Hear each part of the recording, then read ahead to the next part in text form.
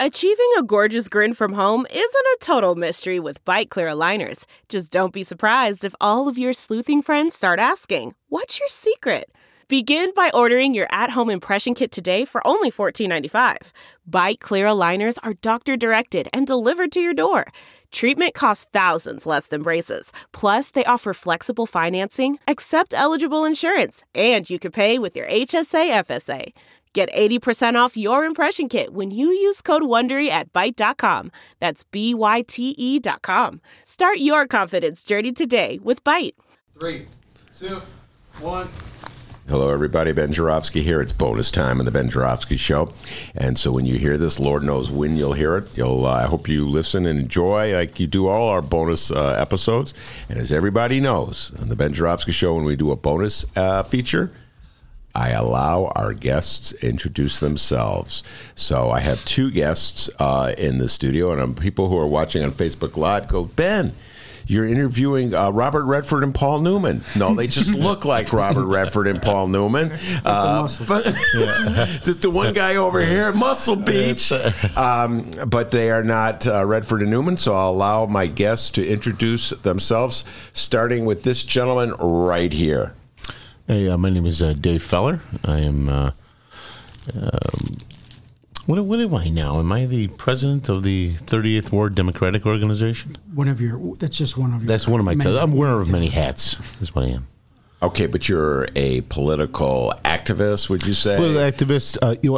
I kind of like the operative term, even though that's say political operative. I'm a political operative. I embrace my heritage. All right, you're a political operative from the northwest side of Chicago. Northwest side, born and bred, and a proud graduate of Gordon Tech High School. He is a Ram. Back in the day when it was Gordon Tech, now of course it's called DePaul High or something like that. Yeah, DePaul College Prep. DePaul College Prep, and the good-looking young man on my right here. It's Jaime Andrade, who part-time, actually full-time. I'm the full-time state rep, part-time talk show host with just a couple of guys talking with my co-host over here, Dave Feller.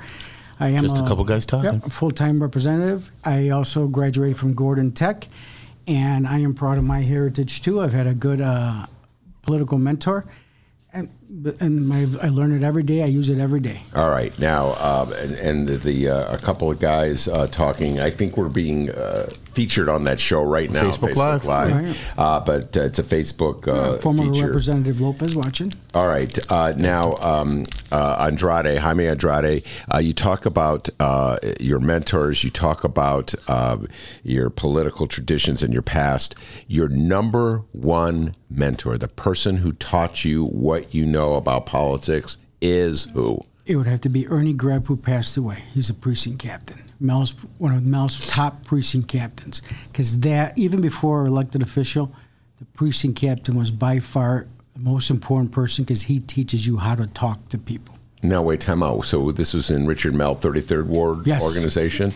Talk about it. How old were you? How did you meet Ernie? Go ahead. So I met Ernie because I worked against him. I was a summer intern. I got a summer job through Trina Davila site for low-income students. I was at City Hall, and Ricardo Negron was running for the new 35th Ward in Logan Square. He asked me to work with him. I worked against Ernie Greb. Ernie Greb then came up to me and said, "Who do you belong to?" Swear to God. Who do you belong to? Who do you belong to? I said, I don't understand the question. He says, wait, how old were you? This was 1995. So that was when they redistricted the 35th Ward. Right, and I was a summer intern at City of Chicago. And for 10 trivia points, who won that election? It was Vilma Cologne. Very good. Look at the brain on Brad. Yeah, it was Vilma. And Mel was for Vilma Cologne. Yes. And you were not with Mel? No, I was not. I didn't know. I didn't know what Mel was, or Mel is, or was, or I was 20, probably 21. You did 22. not know who Richard Mell was? My parents were factory workers. I was just a college student. I knew who George Bush was. I knew who Mayor Daley was. I didn't really know what an alderman was. So who talked you into working for an aldermanic candidate, running in a special alderman? Ricardo Negron. Ricardo Negron was a deputy commissioner at Chicago Department of Transportation.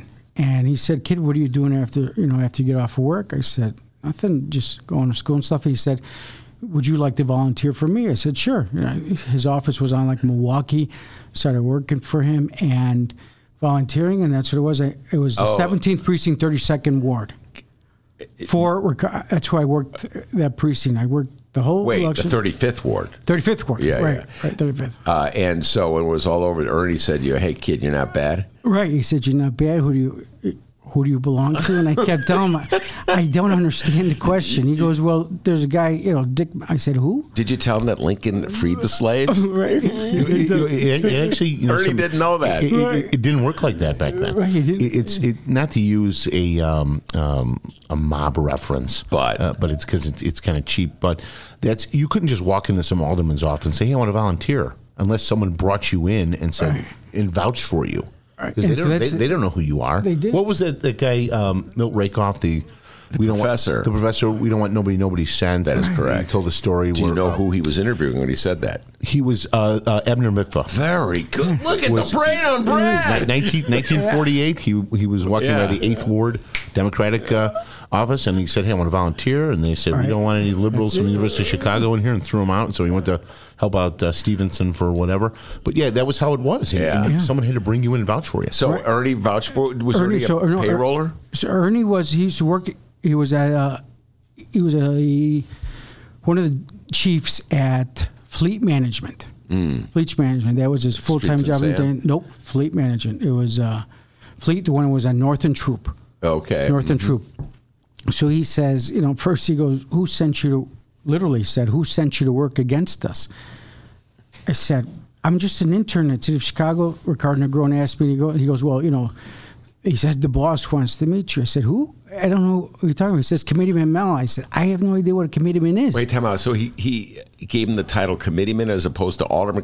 Mel at the time was both the alderman of the 33rd Ward and the Democratic committeeman of the 30th Ward. You're telling me that in Ernie's mind it was more important that he was the committeeman? Yeah. Yes, Ernie since day one has been with him. Because that's where all the patronage came through the committeeman. Back in those days. Back in those days. Yeah. And that was the power spot, not the alderman. The alderman was either the stand-in or his stooge or his buddy or his ally. So the committeeman better have a day job that makes some money, because aldermen got paid, committeemen don't get paid. A lot of them were they had the insurance business in the ward, or they're on the directorship of a bank, or they're lawyers or whatever.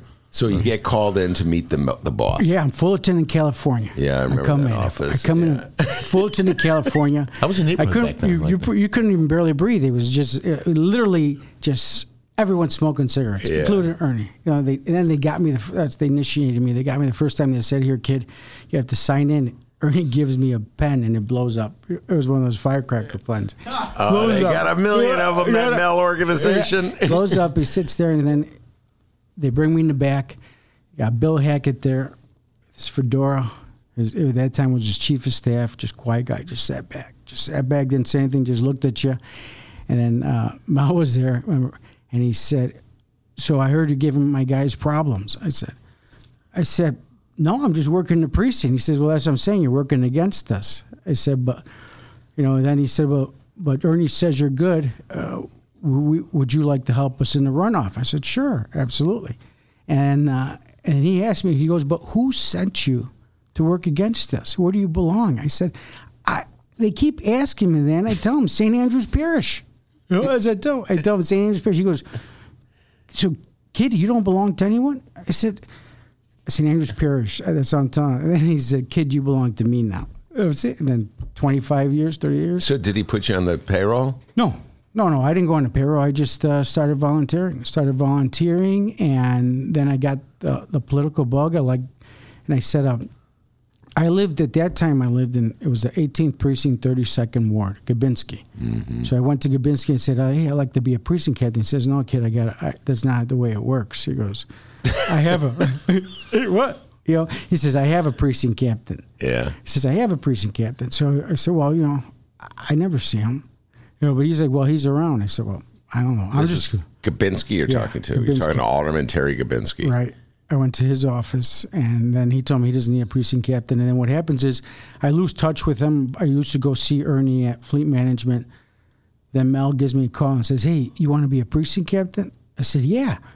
He says, "I'm going to make you the precinct captain in the 32nd Ward. I said, can you do that? I said, but you're from the 33rd. He says, yeah. He says, Mary, tells her to Mary, honey, make him some cards that say precinct captain for Blagojevich in for Blagojevich. Well, you know something? He actually ran for alderman in the 32nd Ward, didn't he? Who? Didn't Mel do that? No. I'm sorry. 33rd Ward. He carried a precinct in the 32nd Ward one time before he became the alderman in 1975. Yeah. Oh, it could have been the projects, right? Yeah. In the 32nd, are you telling me that Richard Mell, before he ran for alderman of the 33rd Ward, was a precinct captain for Gabinski? I'm not sure if he was a precinct captain because he was. What's that sound? Oh, sorry. I forgot. Hey, you're on mic. Go ahead. You're cutting into my time, my man. Yeah. We're working all that out. That's what we got the producer for. That's it. We'll just edit that out. But no, I'm trying to remember the exact story. But he actually worked a precinct in the 32nd Ward. Okay. And he delivered it huge. And we might have to call him. Yeah. There was a remap, and then he got remapped, and he ran against Brandt, who was the John Brandt. Yeah. All right. Now, Dave Feller, how'd you get your start in this business? You know, you're both at Gordon Tech. Right. You're a year ahead of him. Did you guys know each other at Gordon Tech? I don't think so. Oh, my God. I was a freshman. You were a sophomore. Yeah, but there was you were there right before Tommy Kleinschmidt. Oh, yeah, I remember Tommy, yeah. So I remember him. Yeah, there was 3,000 guys there. But everybody knew who Tommy Kleinschmidt was. Yeah. No, he was a star basketball player. He went to grammar school at Grand in Austin. I can't remember the name of it. Anyway, we're in a So how'd you get your start? So I got my start. My parents were pretty active community-wise. My mom was the president of the Ost Irving Community Council, and my dad was active with the Holy Name Society and stuff like that. You know, politics kind of skips a generation. So my grandfather was very active, then my dad wasn't, and then I was. So I remember I always had an interest in politics, and I used to drink at this bar called Keeper's Pub, which was on Addison and Melvina. Mm-hmm. And there was a couple guys in there that I became friends with. One of them was a guy named Pete Gavin, who was a precinct captain for Tom Allen, who was the 38th Ward alderman. And so I was kind of, I'd see those guys every Friday, and we had a couple of drinks or whatever. And he said the election was coming up. Tom Allen got appointed alderman in 1993 and was going to run in 95. And this one guy was running against him who had a lot of people and money and stuff like that. This guy, Mike Mackey. And so then he said, hey, you want to help out? And I said, yeah. So then I went, he took me into the office because somebody had to bring you in. And there was this guy, Ron Podgorski, he was the ward secretary.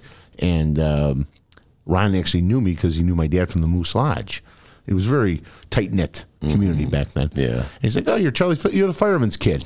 That's what. Your father was a fireman? My 38 years, Chicago fireman. Okay. And so there was a lot of people in the neighborhood didn't know my name. They're like, "Oh, you're the fireman's kid," or you're Mary Rose's son. They didn't know my first name or whatever. So I'm like, I'm 23. It was 1994, and I got involved, and I remember working for this guy Tom Tully, who was the cousin of Tom Tully, the assessor, from the late 70s. They're cousins, and they have the same name. His cousin, same name, yeah. Okay. And then there's other names in the world, Tully family than Tom. But go ahead. Tully, and so they were all from St. Ferdinand's, which was by Belmont and Austin, and they knew my mom because she was from there and stuff like that. So then I started helping them out. I was there about 4.5 years, and when we talk about that's how I kind of got my start, was ringing doorbells and precinct captain and for Tully. No, for helping out. This guy Tom Tully, we were like co-captains in the precinct. But for Tom Allen. Oh, for Tom Allen. All right. So you got your start for 38th Ward, basically, and I've come full circle now. I was going to say you're full circle. Now I'm the president of the 38th Democratic Organization, and Rob Martwick is the committeeman. Wow. Okay. Now, Rob Martwick, when I say that name, Rob Martwick, he's a state senator now. He's on this show. He was a state rep. He's been on the show many times. We talk about politics. He is what I call the liberal persuasion or the progressive persuasion. Pick your word. When I think of Richard Mell, I think of the first progressive. I do not think progressive politics. With a straight face? Is this the comedy hour? I think old line, mainstream Chicago Democratic politics. You don't really have an ideology. you pretty much cut your deal. It's transactional. In other words, you make your deal with the mayor, whatever the mayor wants, you accommodate him, and then you expect something in return. I'm just repeating what Richard Mellis said on the stage of the Hideout many times. So, Jamie, did you have a political philosophy when you went to work, or were you just pretty much for that old school where it's, you pay your allegiance to the person who got you there and you follow the dictates of the party bosses? So I did not really have a political philosophy when I first became a precinct captain and volunteer. I was just a neighborhood kid who, lucky to be alive, literally. I had a lot of friends who ended up dead, parents, factory workers. My whole concentration, and I still think today, is to take care of my district. I deliver, I clean sewers, everything from bringing, bringing infrastructure to the district. And so that was my thing, always to take care of the neighborhood. I was not, you had a Schulter and you had a Mel. Schulter was 99.99% make sure everything was in the ward. He was number one service element. You had Dick Mel, who loved politics. I mean, he just enjoyed the politics. Every race he wanted to get involved in, every race. I said, at one time we literally could get involved in 4 or 5 races because he had a lot of workers, a lot of volunteers, and so my thing was just. And still now, I put my cell number down on the Facebook page. I give my cell number out. I work 24/7. People call me, and I'm there for them. So that's my philosophy. My philosophy is to deliver to the neighborhood and take care of the neighborhood. And for me, it's... I not to interrupt you. I kind of lament the fact that we've lost that a little bit. I know that there's people... The whole kind of... philosophy, we become more policy driven and we become more detached. We're more issue based. Listen, what made those guys so successful, when I got my start and Jamie's start, is that we kind of ministered to people's wants and needs on an individual basis. Number one. Number two, we lived in the area that we worked. That was a requirement. So when I would go, say, Ben Jarofsky, you live 3 doors down from me, and I go knock on your door, and he goes knocks on your door, but he lives wherever he lives, and it's like, I'm like, Ben, I'm 3 doors down from you. Our kids play baseball together. Yeah. Our kids do stuff together. I'm your neighbor. I'm your friend. Do this for me. Do you know what residents actually ask? Where's the guy? He hasn't been to my house. Where's the thing? I said, well, what do you think? Those were volunteers, but. There's no more connection. Very, very, very, very few organizations still exist that they'll have 4 to 5 workers in every precinct. Okay, but I'm going to say this, Jamie, you're more ideological than you're letting on. And I believe it's you, correct me if I'm wrong on this, when my old friend Ken Duncan drank a little too much of that Bruce Rauner Kool-Aid and was espousing some of those Rauner-esque Republican views, particularly on the issue of how much we're going to give a child care allowance, which I can't believe any Democrat would be swallowing the Rauner Kool-Aid in that. I believe it was you, and correct me if I'm wrong, who took his nameplate and Ken Duncan and said, well, you should put it over there on the Republican side, not on the Democratic side. And when I saw that, I'm like, okay, Andrade. I was practicing in John D'Amico's.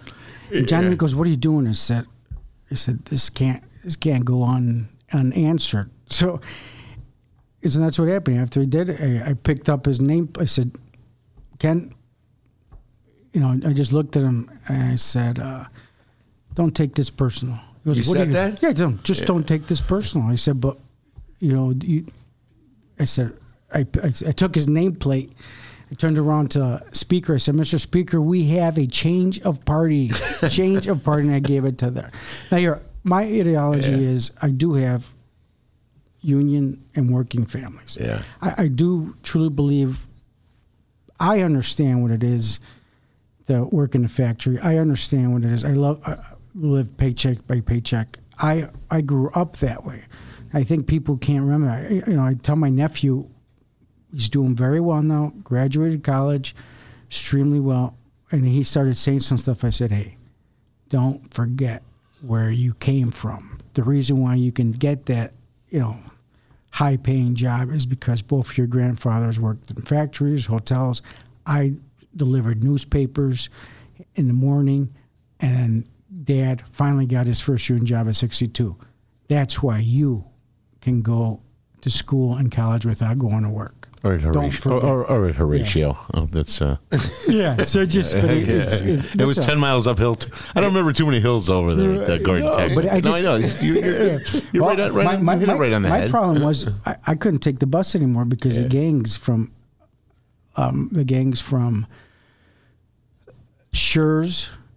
Milwaukee. Schurz, and when they saw me, because I started in my you grew up in Lakeview, so where I live by Addison and Austin. I have a dozen neighbors that all grew up where he grew up at. Mm-hmm. I have my one neighbor. They're about 10 years old. I'm about 48, so they're about 10 years older than me. They tell me all the time. They're like, Dave, I grew up in Lakeview when it was poor and straight.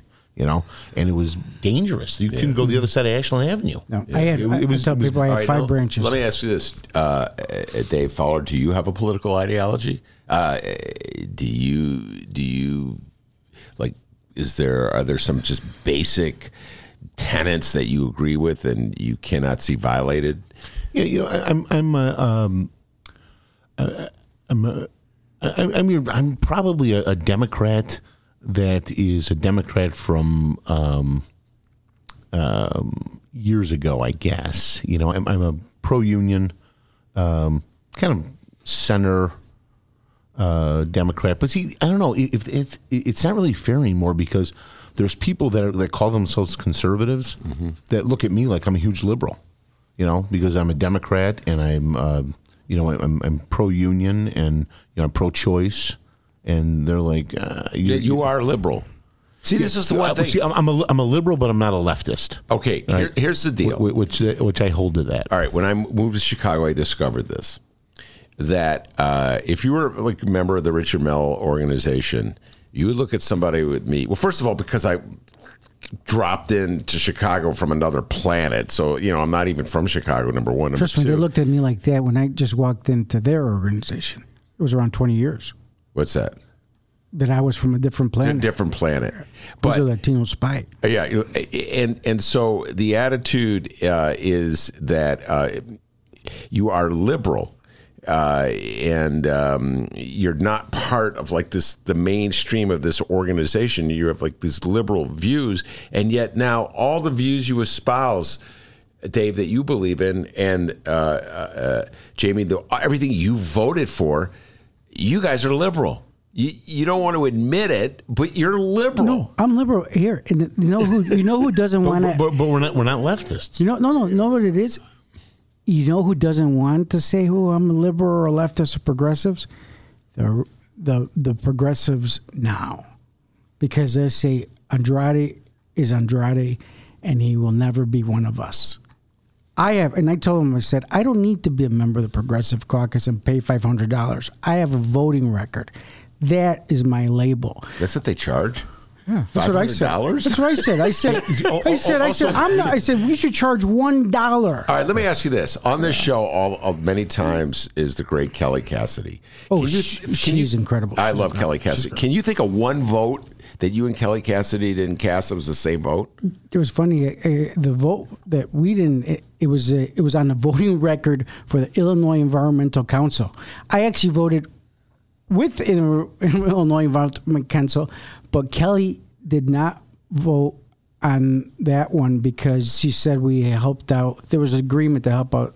I can't remember who was excellent or something for the people's jobs. She's in there. Right. There's that's one vote. There's one more. I carried the non-carjacking bill. It was the possession of stolen motor vehicle bill. So she voted against that. I don't even remember that bill. Because it didn't do anything. Okay. I mean, at the end of the day, it didn't unfortunately do anything. All right. So, Dave Feller, what's the difference between a liberal and a leftist in your mind? You say you're a liberal, but you're not a leftist. What's the difference? In your mind? I know. I mean, there's certain things that I'm like I said, I'm I'm pro-union. I have a day job. I consider myself pro-law enforcement.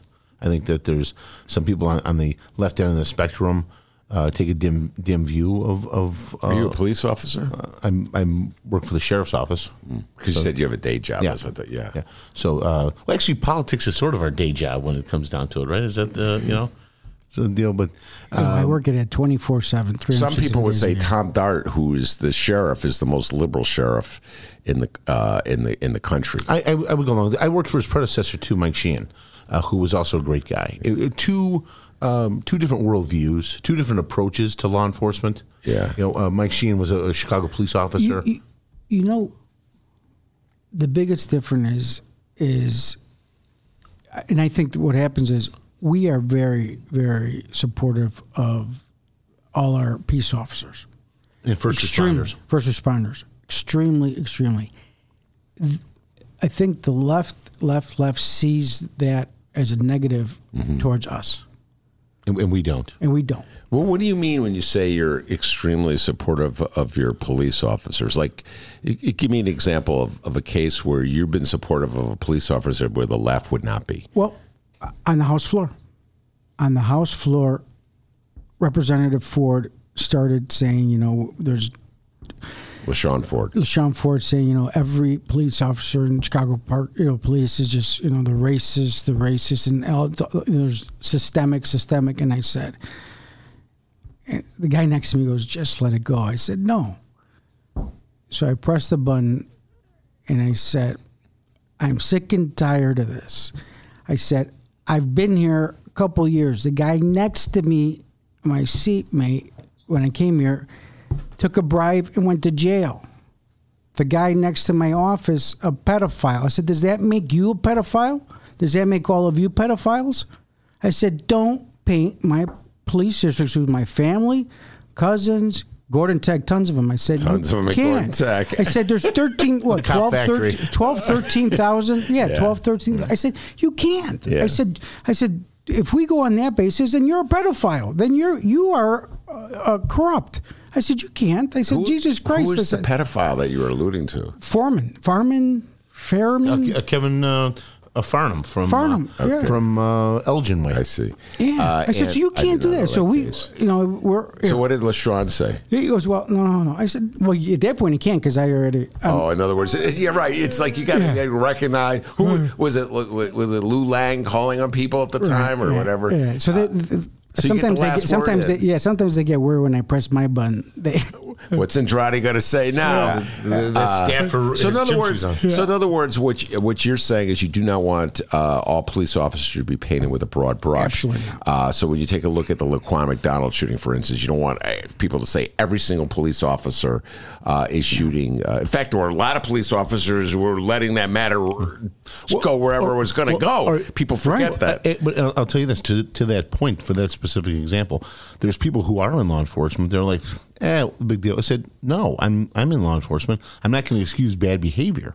I mean, if a cop does something, I can't, not speaking for Jamie, just for myself. If a cop does something wrong, well, then guess what? That person should be brought to justice. Mm-hmm. I'm not going to say, oh, well, he's my brother in blue, so no. That's you do something wrong, you should have to account for that. I'm the first one whether you have hammer, a badge or you don't. I'm going to be the first one to hammer any Latino who breaks the law.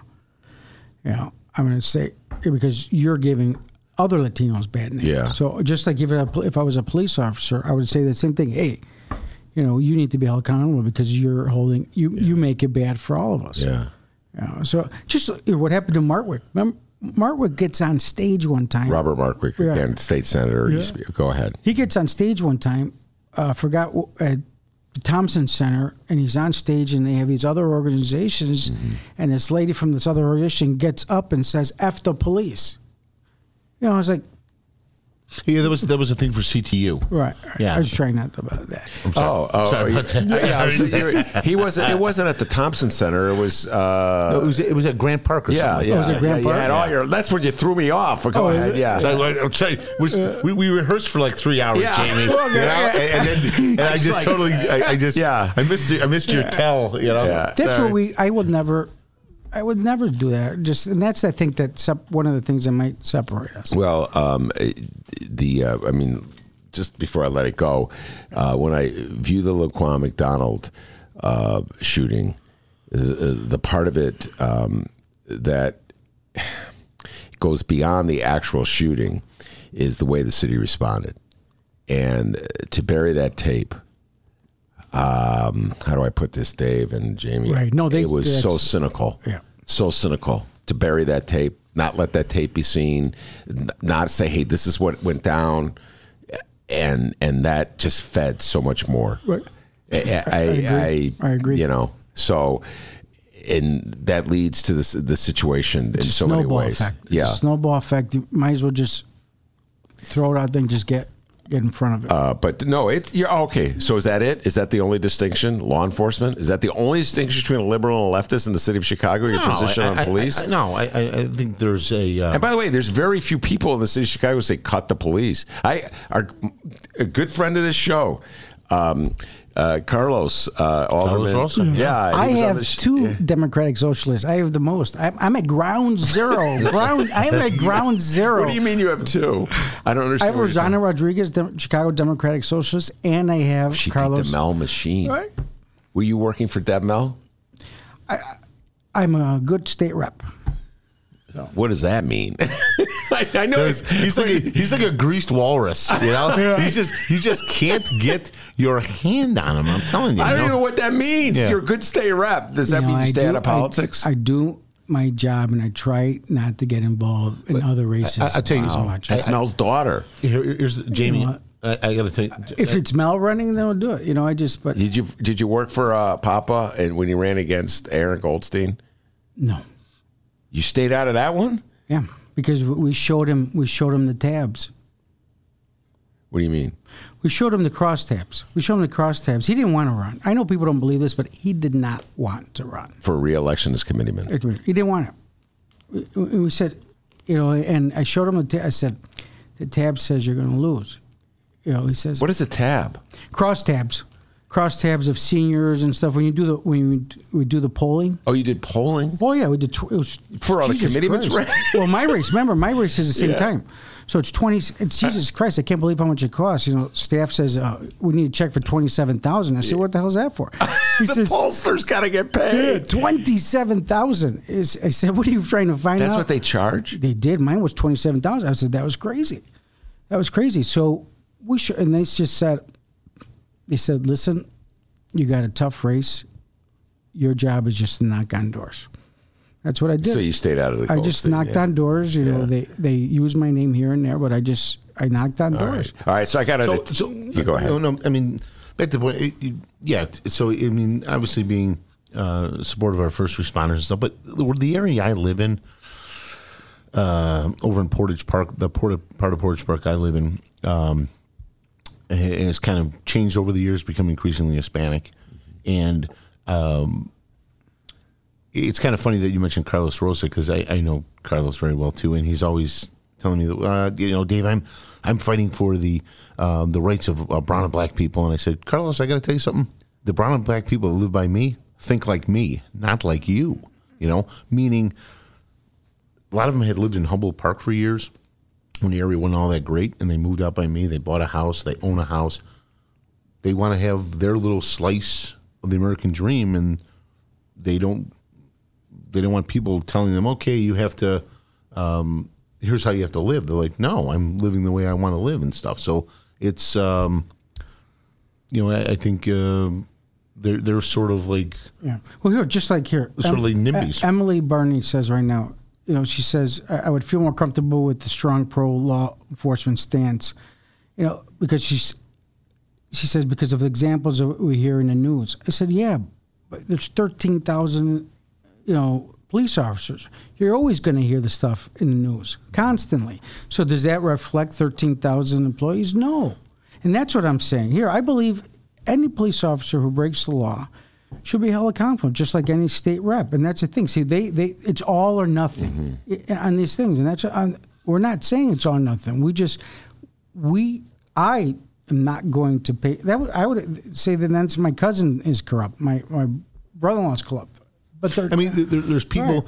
Right. There's people who are professors at UIC who people keep talking about as political experts on the commentators on the political scene, and some of these people that talk. It's like that's a fantastic analysis of what's going on now. If this was 1977.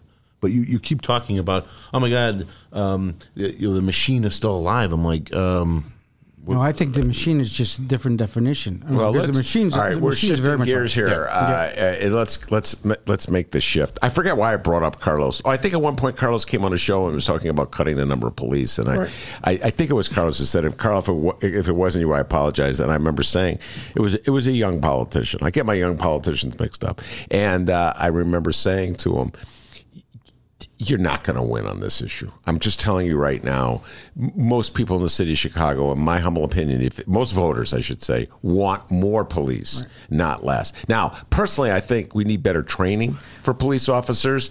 And you guys know, you're not naive.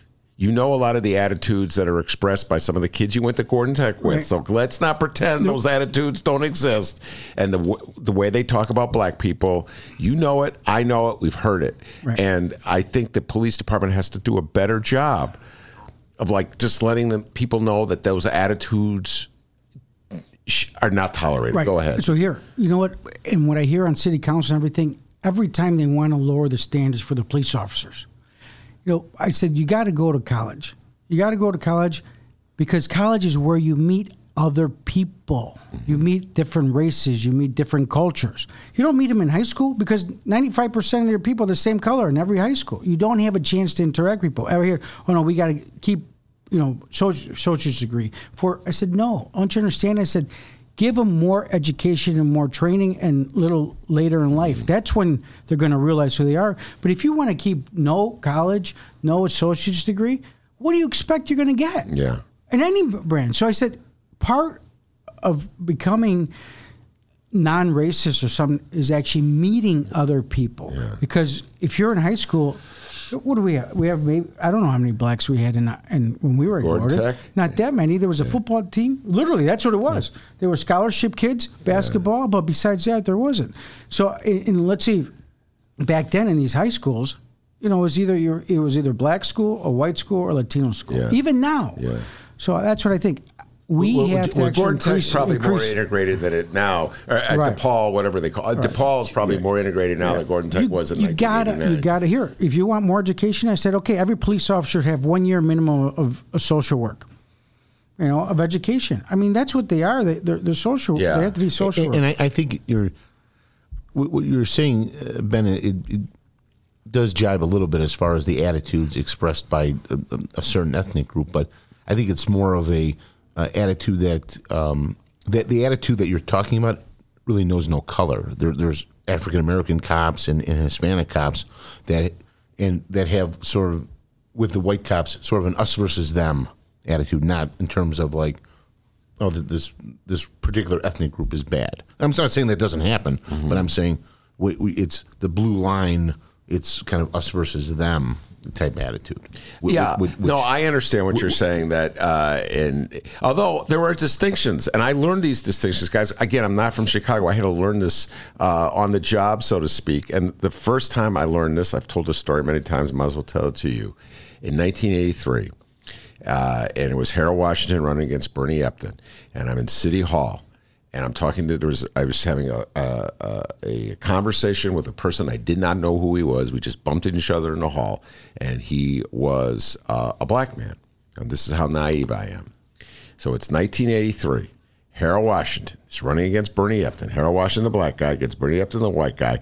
The city is divided along racial lines. The police department, the rank and file, overwhelming support for Bernie Epton. Okay?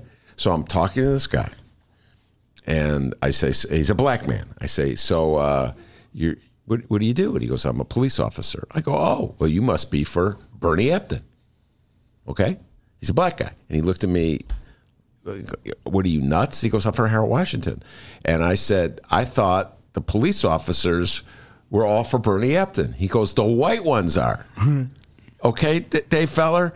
And I've since learned this I'm like, the light goes on. I'm like, oh, duh. A different attitude. I've learned this with veterans. I get people who tell me all the veterans are for Donald Trump.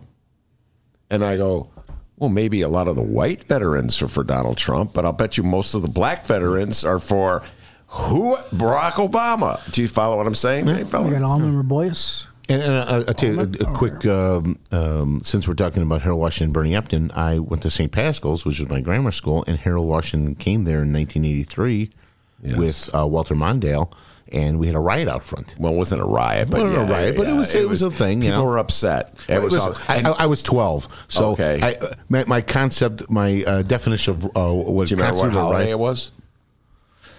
People wearing coats Sunday. On a Sunday. Well, hey, listen, the Catholics, we do it. All right, let's go back to we went on a tangent within a tangent. Democratic Party. You were saying that how the Democratic Party has changed since the days you entered the ranks. What in the mid-90s? How has it changed? You see the political workers, right? You see people working campaigns. Back then it was patronage. And I think now it's different patronage. You see, give you an example, just in the 33rd Ward race, they had literally Rosanna Rodriguez probably had every weekend 100 workers. Mm-hmm. Every weekend. During the week she had there, but she had 100 workers. So what's the difference? Is that a machine? Or is it just a different machine? Mm-hmm. But they had 100 workers, and trust me, 99.9% of them were not just believers. Yes, they were believers, but those believers held jobs. They were knocking on doors. So it's just shifted. But I think here's the thing, though. Between that and, like, say, a Dick Mell, who would have 100 guys, same deal. And one precinct at one time. Right. But the point I'm trying to make is that if Rosanna Rodriguez said something radically different than those 100 people believed in, you'd see those people ebbing away.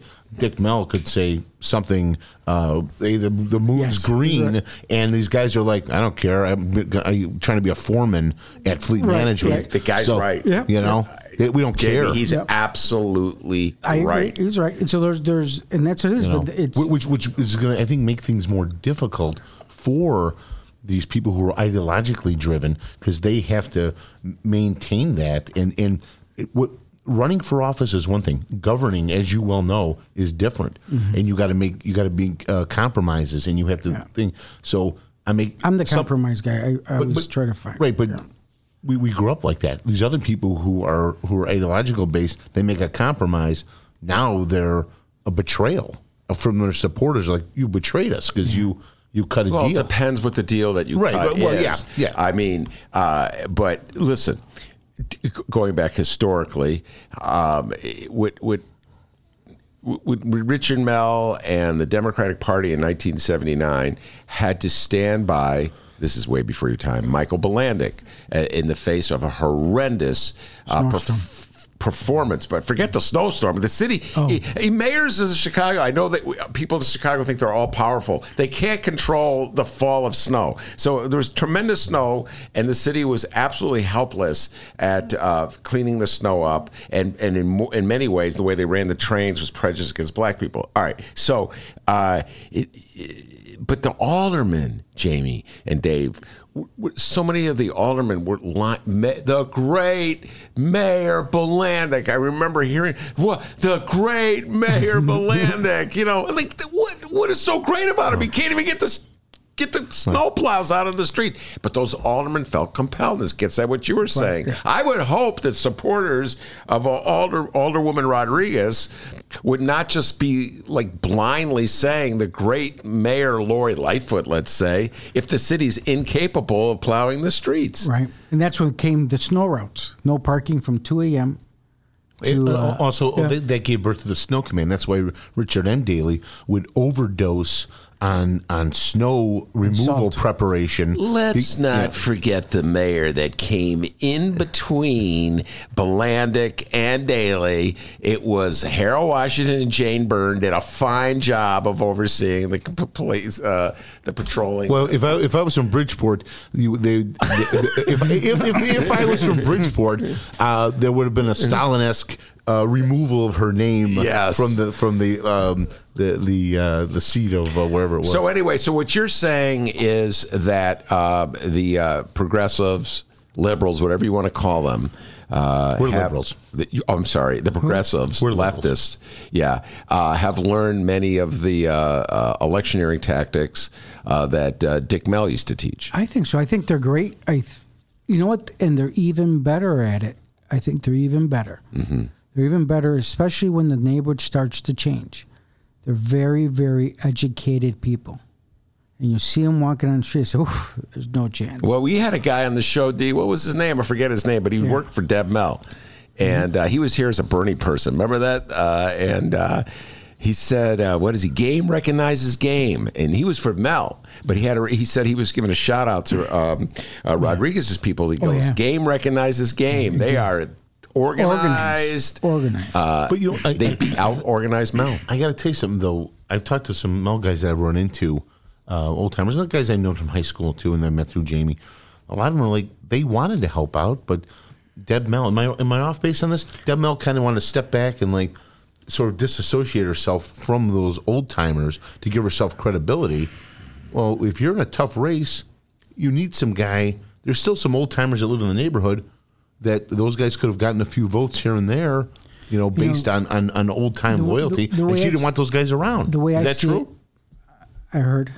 The way I see it is, no matter what you do or what she would have done, she's always going to be Mel's daughter. Yeah, with the name. I mean, just it's like Tony Berrios. She was paying for the sins of her father. Yeah. And I think you just have to keep knocking on doors. I work. Someone, and I just started now with social media drastically because you have to tell people that you're working, because or else they'll say you don't work. If you don't tell them, every time I go to a committee hearing, every time I go somewhere, I just set up a social media office in my Springfield office using campaign money. You have to let people know. Someone told me when I was knocking on doors, he said, "Kid, I like you. You work there." He goes, "Just make sure you do good things." He said, "But more importantly, you have to tell people you're doing good things because no one's going to believe you unless you." The voter citizenship is so high. Like when I'll go out with Rob, and we're knocking on doors, and the person says, "Well, let me do my research." I'm like, "What research? I have Rob Martwick right here. You could ask him anything you want. Yeah. What research? I'm not selling you Amway. That's a brush off. I worked in sales. Yeah. Okay, I mean, I hate to be Jack Lemmon from Glengarry Glen Ross, but it's ridiculous. Wow. Man. Okay, a movie reference from the. I remember that movie. All right, now let's shift things to national politics. We talking a lot of national politics on this show. We just had Samina Mustafa who on the show, who ran against Quigley. I know from the 5th Congressional District. I think she's a bright young star in the Democratic Party, in my humble opinion. I don't know. Is she running again? I don't know. She, it's a good question. I don't know if she's ever going to run again. She may be moving over to the media, but she was really articulating very strongly passionate beliefs. For instance, in our border policies, and that how we have to be much more tolerant about immigrants who are coming over from the south, the southern border, than we are. Not put them in detention centers, not separate children from parents, and when she says it. Dave and Jamie, it just makes so much sense, and I find myself saying, yes, I would like the National Democratic Party to be articulating views like hers. How do you think that plays with the voters that you grew up with, that you've been representing? I think that there's two kind of schools there. You're going to get your people that say, well, they're illegal. They're coming over illegal. Whatever. And like my there's a growing segment. If you talk to people, and my particular opinion is, what's that old saying? If you break it, you buy it. Meaning, if you take people into custody, then you're responsible for them. You have to give them soap. You have to give them toothbrushes. You have to provide, accommodations for them, a warm place to sleep until you decide what you're going to do. You just can't, dig a hole and throw them in there or put them in cages and stuff. The Soviets and the Nazis did that. And so I think we do need. Listen, I'd like what I'd like to see is everyone put on a path to citizenship. I mean, that's the immediately. Yeah, I mean, my dad does a lot of income taxes, and I tell I'm not going to say who, but a state rep stood up and said, we're providing all these services for people that are not here legally. I'm thinking to myself, do you know how much money is brought in by people who work with ITINs, the income tax identification number? They don't get any earned income credit. They pay Social Security, will never get it. 26th Street is second to none from Michigan Avenue. You know how much money they spend on sales tax and everything? And I said, you know what? I think there's that picture of the father and the daughter with the hand. I got a lot of calls after that picture from a lot of white people. I said, this something has to be done. We just can't let it. And then the way we're treating kids and families and like kennels, it's crazy. I don't know what. Something has to drastically be done. I wish I'm not a congressman, and I said I don't even think those congressmen were allowed in there as much. They're blocking them even from getting in there. So something. It's just the biggest meme. Everyone here is an immigrant. Everyone except the American Indians. I know it's the oldest cliche, but it's true. Everyone started at some point. And it just has to keep building. Every year it was a different ethnicity that was looked at as the bad ones. It just keeps changing. I don't know what the one now is, but it's. So what do you think themes and messages the Democrats should be championing in order to beat Donald Trump? My biggest concern is the way we elect our president, the electoral vote. You can't. You can champion as much as you want in Illinois, but that's not going to make a difference in a different state. It's just not. It's just not going to make a difference. So that's why I said, okay, you're not going to beat Trump by campaigning in Illinois, or you're just not.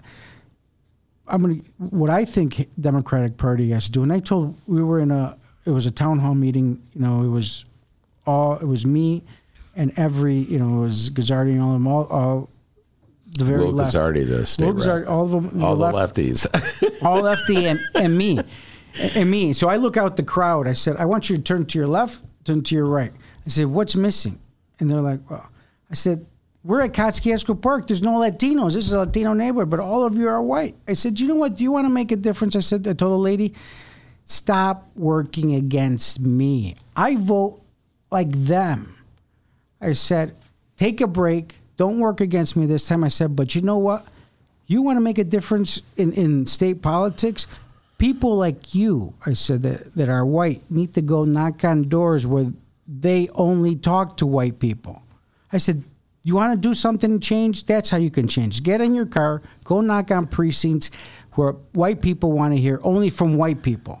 That's what you can do. And other white people need to go to other areas and other ideological areas and work for them because they're going to feel more comfortable. It's true. But some people, they want to stay in their comfort zone, Right, and it's like you're beat up great, on Jamie. great, Doesn't right, matter. right. But if I'm reading you accurately, what you're saying between the lines is that, and do not allow me to put words in your mouth. Right. What I believe you said is we have an electoral college situation. All right. So let's say Dave Feller is the Democratic nominee for president. Okay. It would be a runaway win. All right. And he is championing left of center views that will do really well in the city of Chicago among voters in Will Guzzardi's district. Right. All right. That may get him Illinois. Right. That may get him California, New York, New Jersey. But that may not get him Wisconsin, Michigan, and Pennsylvania. And so if you're thinking strategically, what you're telling me, Jamie, you said there has to be a balance. So you have to articulate a view that will win you Wisconsin, Michigan, and Pennsylvania. That's what you're telling me. I don't want you to be a hypocrite, but the issue is right now everyone says what they want to do to get elected in the primary because there's so many of them. Yes. There's so many of them. They have to distinguish themselves. Right. And everyone thinks they could beat Trump. If the Democratic Party was here, I got to hand it to my opponent. My opponent in 2016, Harish Patel. Mm-hmm. What did he do? His first thing that he did was went to talk to every other opponent that wanted to run and says,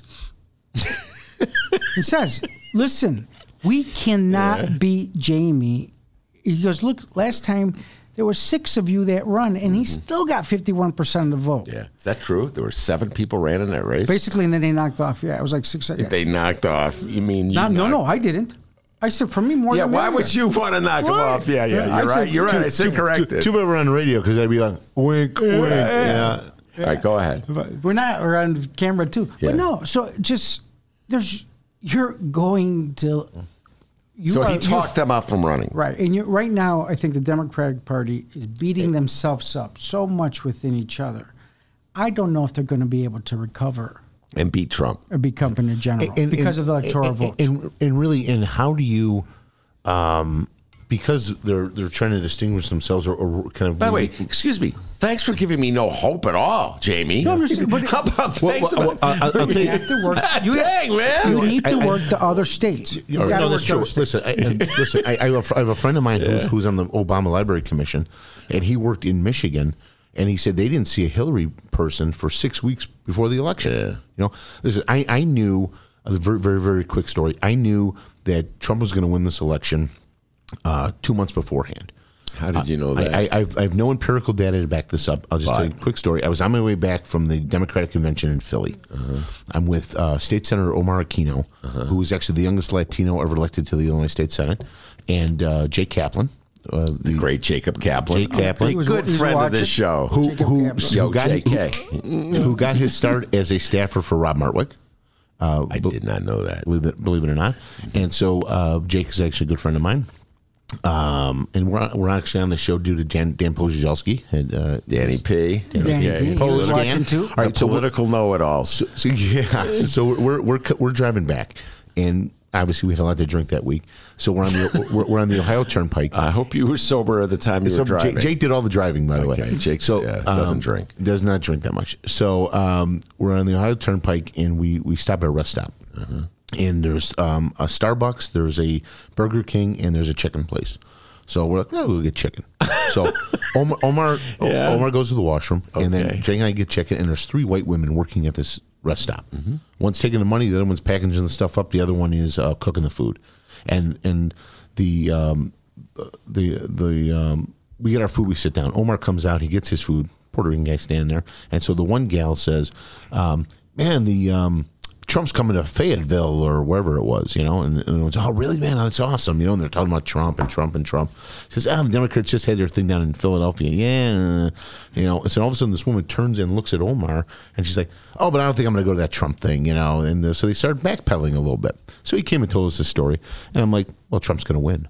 And he said, well, how do you know? I said, here's 3 white women in their 50s making $9 an hour working at a chicken place off the Ohio Turnpike, and they're voting for Trump.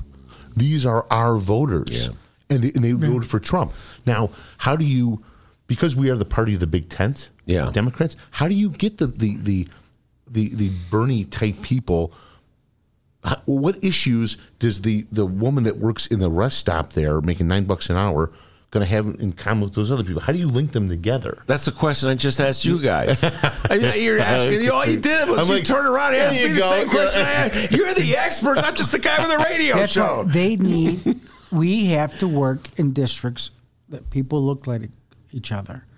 Yeah, but what did we bring it to him? I think it's. I just need enough time. Are you ready to endorse Bernie Sanders? I did on Twitter last. I didn't. I missed it since I hate Twitter. I never look at it. Right. So in other words, you think Bernie is the answer? You think Bernie Sanders? And not literally. That was last election. That's the last election. Now I have to. I really gotta. I have an unpopular choice. Bernie. Forget literally Bernie. Right. The Bernie message. Right. The Bernie message of equality. The Bernie message of tax the wealthy to give programs that would benefit the great number of them. The Bernie message to those 3 women at the counter at that chicken place in Ohio is, I will get universal health care so you're covered, so that if you do have to pay, if right now money is going out of your paycheck to health care, guess what? It's not going to go out of your paycheck to health care anymore. It's going to go to... Is that the message you think that could win over those 3 voters?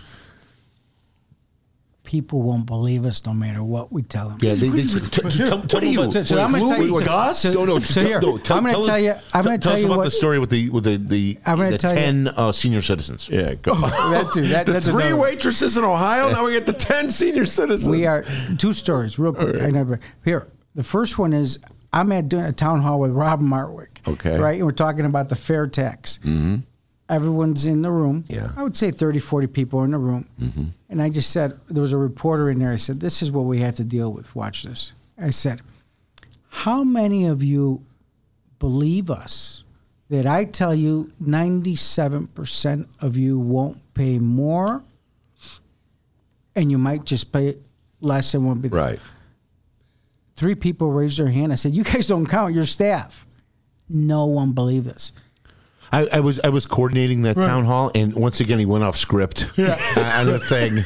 I'm like, so the second cut his mic. Right, they didn't cut his mic. So I'm not a politician. I'm not like the Fisher. I'm staff. I'm still staff, and I still stink like staff. And so now we are at Burgundy Restaurant. We're talking. We're doing one of our shows. Burgundy over in Irving? Austin and Irving. Austin and Irving. Delicious restaurant. By the way. Try the fried chicken. It is. So Mr. K. But there's a table of 10 seniors. And we're overhearing him. I said, man, we're in trouble. So I talked to them, and he said, so when they're talking about everything, they're like, Bernie's going to steal our homes. Wait, time out. The seniors said Bernie is going to steal their homes? Yes. About all the stuff. And rich people don't pay. The rich people ain't going to pay. The poor people are going to get taken care of. And us in the middle are going to get screwed. And we're like, no, wait a minute. That's not how it works here. We're talking about the progressive income tax of the time. Right. And they're like, yeah, that's not going to happen. They're going to say it is, but I don't believe it. I'm like, what do I have to demonstrate to you? You know, I said, do you make $250,000? She goes, no, but it doesn't matter. I'm going to have to pay. Rich people don't pay. It's just the middle class that pays. But then the one woman goes, but I want my Medicare. Right. You know, don't take my Medicare. And then there was something on I looked at my smartphone. Some alert came up about Trump trying to do something with Medicare. It was like take it away or something like that. I'm like, well, here's your hero, lady. You know, you didn't actually say that, or did you think it? Well, that I did. Did you say this is your hero, lady? I didn't say that to her, but I did say, hey, listen, here, look at this article. All right. I didn't say your hero. I'm not a total jagoff. Hold on, guys. Can I say jagoff in the air? Yeah, you could say it. I have to take a drink. You got me so depressed. No matter what you say, people won't believe you. So you have to. Cynicism is at an all-time high. I tell you. Well, listen, time out. I understand, having covered politics in the city of Chicago for so many years, why cynicism would be high. That the elected officials in the city of Chicago are so cynical. They sold the parking meters, and they thought the people were so stupid. All you had to do is say, "Hey, we got $1 billion for them," and the people are like, "Wow, $1 billion! I'm a Chicagoan. I'm so dumb. I'm falling for it." I'm fighting the TIF battle by my house. You know, I mean, oh my God! Don't even get me started about the TIF scam. That's how you invited me. That's how I invited you. Oh boy! Put that down as the last point, because I got a TIF story for you. That's why people don't believe you. Those middle class old timers at that restaurant, the Burgundy, although I would probably say to them, why did you guys vote for Daley all those years? That would be the first thing I'd say. You're so cynical about government, you're the one who voted for Daley year after year. No, first I'd ask them, did you vote for Mayor Richard M. Daley? Oh, yes, I did. Well, why? Why would you now you don't have any belief, any faith at all in what government? To be perfectly honest, though, a lot of those people where I grew up used to be it was German Protestants. Yeah. A lot of those people were Republicans for years. What does that have to do with voting for Richard M. Daley? I mean, because they wouldn't vote. I'm just saying that people, that story you told me, which is so depressing, I'm going to have 3 more drinks, is because it's like they don't believe a Democratic politician who is telling them he's going to act on their behalf. Yeah. Okay? So that means they're going to vote for a Republican politician who is going to, they know is going to act against their interests. Because he's not a politician. No? No. I mean, Trump. And not only... Why do you say that? That's the I'm not saying that. I say, right. There's something real about him. Right. That's the personas out there. They're not really voting for Trump. They're voting for not because they believe in him, because he's telling them that someone's screwing them over, and they're going to get to the bottom of it. Whether it's the illegals or it's big government or it's someone else is taking your money. That's why you vote for me, because I'm going to stop that. And I think that's what it is. Right. All right. So in 2016, we were knocking on doors. I told Justin, I said, and I told him too, Justin, my walker, I was with him, 24 hours a day. I said, holy cow. I said, Trump's going to win. He's like, what? He said, yeah, look at here. These is, I know people don't like it, but I said, don't repeat it, because they're going to think. I said, just don't say anything. I said, just do it, but he's going to win. He's going to, in NDFA, I go to every meeting because it's in my district and stuff, and I'm thinking to myself, they're going to be in shock. We are knocking on doors where when you... In 2016. No, but where? Oh, my district. In my district, and even in my district. Wait, there were Trump people in your district? Oh, yeah. Yeah. I had 132 Trump people in my precinct. Yeah, I live at Addison and Austin.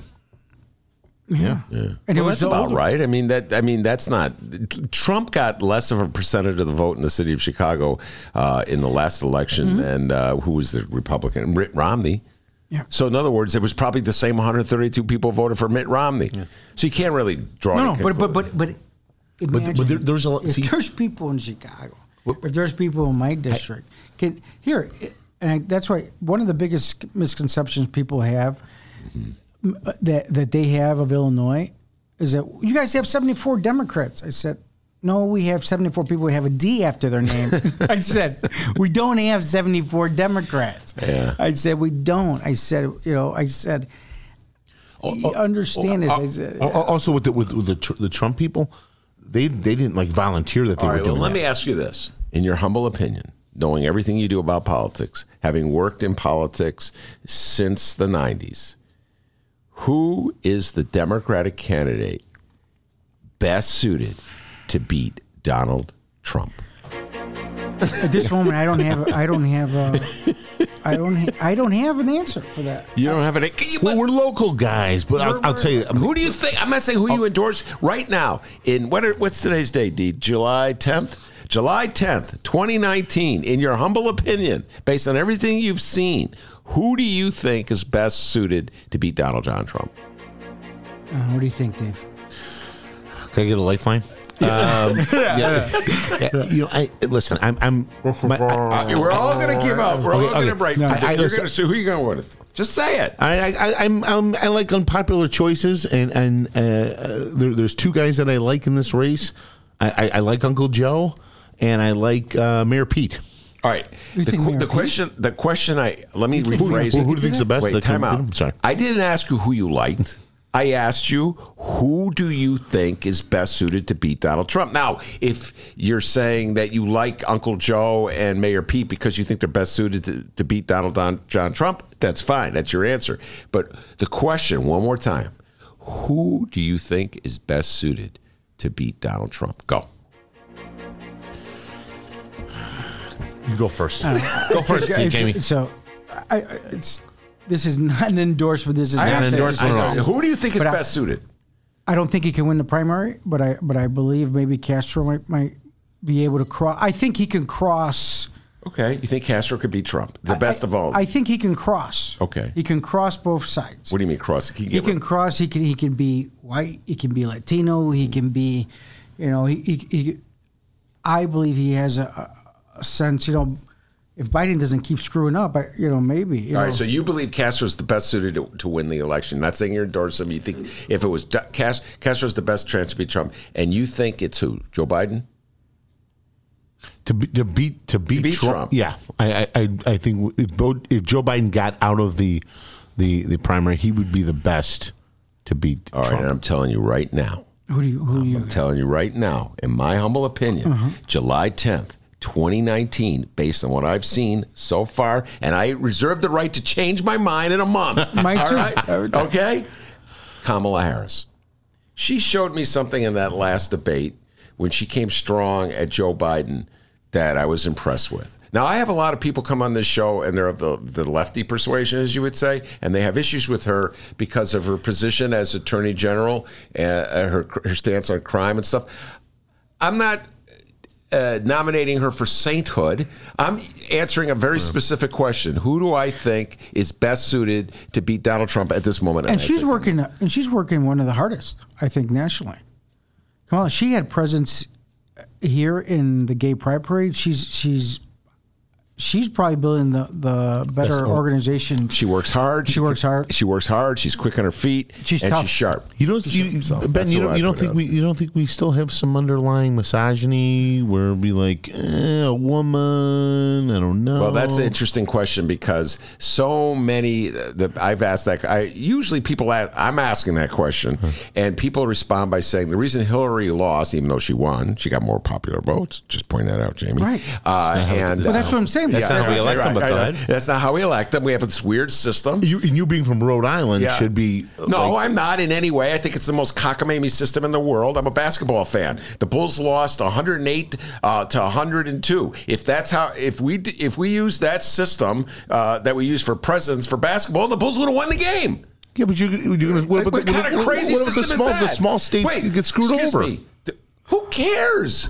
What screwed over? How? How is a small state going to get screwed over? Give me an example. The Electoral College. That's what they always say to me. You sound like this guy I met. What was his name, D? I met him at a farmer's market. The Electoral College was created so the working class can't elect a president. I'm like, what is going to happen that a president's going to do if Wyoming doesn't have proportionally more votes? What will they do to hurt people in Wyoming? People always tell me, I met this guy in California. He was running for Congress in California. And I said, we have to change it. Like, this is California, which is totally getting screwed. And he goes, well, you don't understand. What you said. He goes, small states are going to get screwed. My first reaction is, what do you care? You live in California. This is the problem with Democrats. They're so dumb. They always go against their own interest.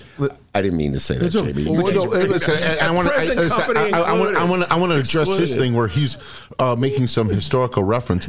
We went to high school together. He cut every single history class, and then you're going to come up. What, you're in the back of a freaking matchbook cover? I'm just going to say this, I took a Constitution test for every basketball player. You do not live in the state of Wyoming. You live in the city of Chicago. You're getting screwed by this electoral college system. So stop trying to worry about the people. If you're worried so much about the people in Wyoming, go move to Wyoming. I'm a purist, but here, constitutionalist. Based on what you said, so I got based on what you said about the Democrats are so dumb. People in my district, I mean, look at the numbers who elect me to be a state rep. Look at the numbers. Yeah. I mean, it's crazy. The first time I ran, like 5,000 people out of 55,000 people voted and elected. I said only 2,700 people decided I represent 110,000 people. There is now a mentality of the Democrat who is in the middle, doesn't even want to pull a Democratic ballot because he doesn't want to be labeled as a Democrat. Well, okay. And that's the biggest problem. Here's the difference between Democrats and Republicans. There is no a good Democrat, like my good friend Dave Feller over here, will say, "Oh, poor Wyoming." If they don't get a greater advantage than Illinois, they're going to be hurt. So you're acting against your own interests when you articulate that point. There's no one in Wyoming who will ever stand up for the city of Chicago. Never. Ever. And we have people. There's no one in Southern Illinois. Yes. Right. We have people in the city of Chicago for what? I believe in a fair map. I want a fair map. You have the one advantage in the state of Illinois. The Democrats could write the maps, and they want to change it in Illinois to give Democrats a disadvantage. But now I even like even more now. Look at that. I'll do it when Wisconsin does it, okay? But that's Democrats. Oh, I believe in a fair map. Why would you believe in something that works? There's always going to be self-interest.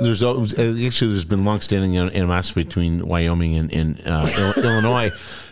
In the early part of the century, there was a little part of a vice district in Chicago that we called Little Cheyenne, and in Cheyenne, Wyoming, they called their vice section Little Chicago. Yeah. Very good. You know what? And that's as good a point as ever to end the show because we've gone way over time. We didn't even do the Obama story. Next time. All right. Gentlemen, thank you so much for coming on. All right, beautiful. Take care, everybody. See you soon. Take care. You know how to book flights and hotels. All you're missing is a tool to plan the travel experiences you'll have once you arrive. That's why you need Viator. Book guided tours, excursions, and more in one place. There are over 300,000 travel experiences to choose from, so you can find something for everyone. And Viator offers free cancellation and 24/7 customer support for worry-free travel. Download the Viator app now and use code Viator10 for 10% off your first booking in the app. Find travel experiences for you. Do more with Viator.